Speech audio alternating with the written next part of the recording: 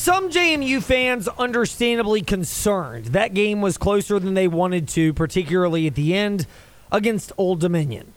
A further look at the schedule might lend you to reassess that theory, which is what we do right now in part 2 of Covering the Commonwealth.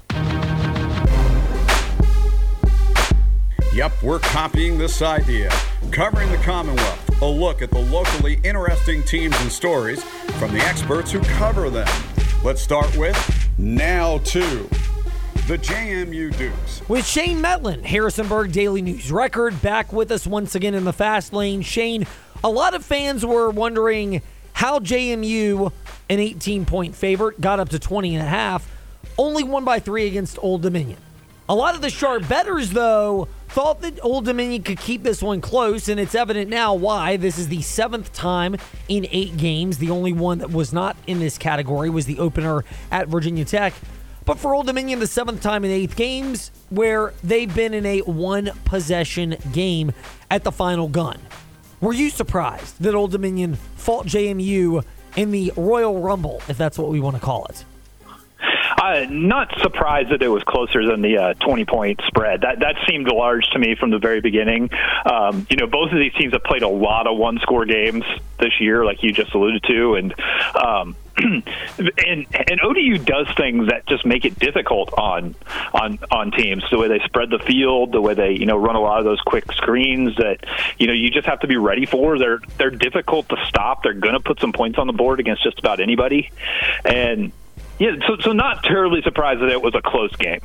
How much is that also the product? And I mean, Liberty fans, I know there's a Liberty JMU rivalry, but Liberty fans have seen this, where sometimes you sit there and go, how is that game closer than expected? This is also what we get in college football because you're dealing with 18 to 23-year-olds who the focus is hard to maintain over the course of a season.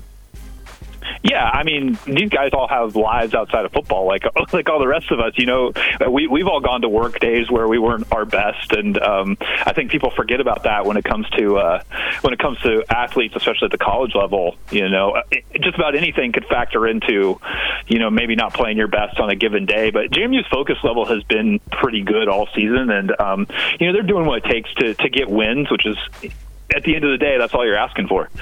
Jordan McLeod. 27 of 40 through the air. 3 touchdowns, did have 2 interceptions, but topped the 325-yard mark, got to 340. How much has he evolved as a passer? He's been passing the ball pretty well from the beginning. I mean, I think he's evolving as a decision maker, I think is the case. He talked about, the 2 interceptions. One of those was, pretty controversial whether it was actually an interception or not. They didn't end up going to the replay, and all JMU fans thought they should have. But one was a poor choice on his part right before halftime. But for the most part, he's made better decisions. He's gone to the right place with the ball. He hasn't stared down his receivers. And I think he's just getting more and more comfortable with the game each time out. Shane Metlin, Harrisonburg Daily News Record. Shane, Georgia State on the road. How challenging is this 7-1 Georgia State Eagle team? It's going to be a challenge. I mean, that's a team that's been good. I mean, they lost to Troy, who I think is the second best team in the Sun Belt right now. Out of the West Division. They lost that game. It ended up being sort of a lopsided score, but I mean, I think it was closer than the final score indicated. And I think it's going to be a challenge. They got a really mobile quarterback in Darren Granger who can do things, keep plays alive. And, it'll be maybe the first time in a while that this JMU defensive line is trying to chase a guy and contain him and keep him in the pocket. Shane Metlin with us here in the fast lane at Shane_DNR Sports. Shane, thank you for your time today in the fast lane. Look forward to chatting again. All right, thanks. Shane Metlin with us here in the fast lane. NASCAR with Garrett Cook, Trey's new friend from frontstretch.com. That's a good way to put it. I may have gone a little overboard with BFF, but Trey's new friend. You might have scared him. I didn't mean to do that to you, Garrett. I apologize for that. Was it any more scary than spending a weekend at Martinsville with Trey and Michael Massey? Honestly, you guys were the highlight of the whole trip, so no. I really enjoyed hanging out with you guys. Roasted. Boom, indeed. Okay, there it is. Ryan Blaney gets the victory. I don't think this is the most exciting championship 4. None of the popular drivers are in it. But is it the most deserving when you look at 3 winners who earned their spots in with a victory, and the 4th was a consistent driver, not just during this round of the playoffs, but arguably one of the most consistent ones over the course of the season, the Liberty University car of William Byron?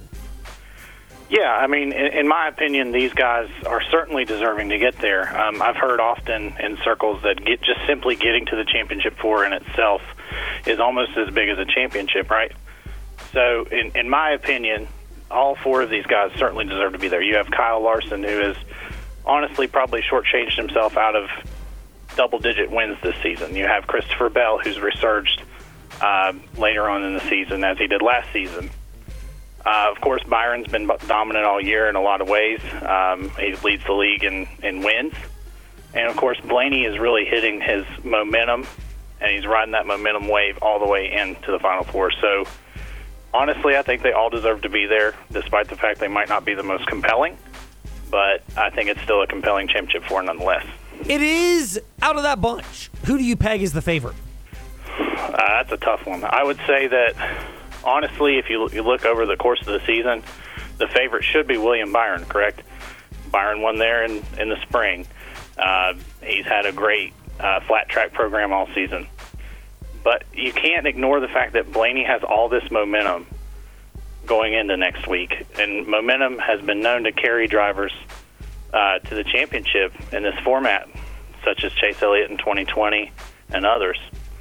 So I would, if I got to pick one, I'm going to go with Byron for the weekend. But watch out for Blaney. Watch out for Ryan Blaney. That's Garrett Cook's assessment of what to expect from Martinsville to Phoenix, the championship race this coming Sunday. Garrett, thank you for your time today in the Fast Lane. It's a pleasure to connect with you, and we look forward to more of these. Absolutely. Thank you guys for having me on. I appreciate it. Our pleasure. Garrett Cook with us in the Fast Lane. And last but not least, or maybe least, that professional football team in Landover, Maryland, or is it Ashburn, Virginia? Seawall, there are a number of ways to look at this, but most notably, was your traffic out of FedEx Field yesterday as easygoing as it was for the teams throwing the football in what was a 38-31 Eagles shootout victory over the Commanders? Well, definitely the traffic going in, because I was a little later coming from out of town, was way more hectic than I've experienced because I'm normally at the game so early. But leaving out, it was pretty, it wasn't empty because there were plenty of Eagles fans still out there. Yes, still out celebrating their victory against this Washington team.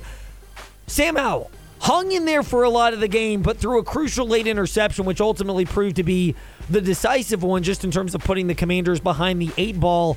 How much has he shown as having the material to be the guy going forward, even if this coaching staff may look a lot different, given that the loss drops the Commanders to 3-5? I think he's shown a lot of promise, and I think he's shown he could be that with the correct and right development staff and an offensive line that can hold. I mean, did we or did we not see a difference already in the offensive line play with 2 different starters just yesterday? So I think it's something to watch. He arguably had one of his best halves for sure, and there was something different. And something different was that there were 2 different offensive linemen out there yesterday. The multi-million-dollar question now coming out of this, as much as Washington showed, and Sam Howell looked fantastic for stretches yesterday against Philadelphia, the Commanders lose and they fall to 3-5. How much activity do you anticipate over the next 24 or shall we say 23 hours as we speak now after 4 p.m. or before 4 p.m. on Tuesday?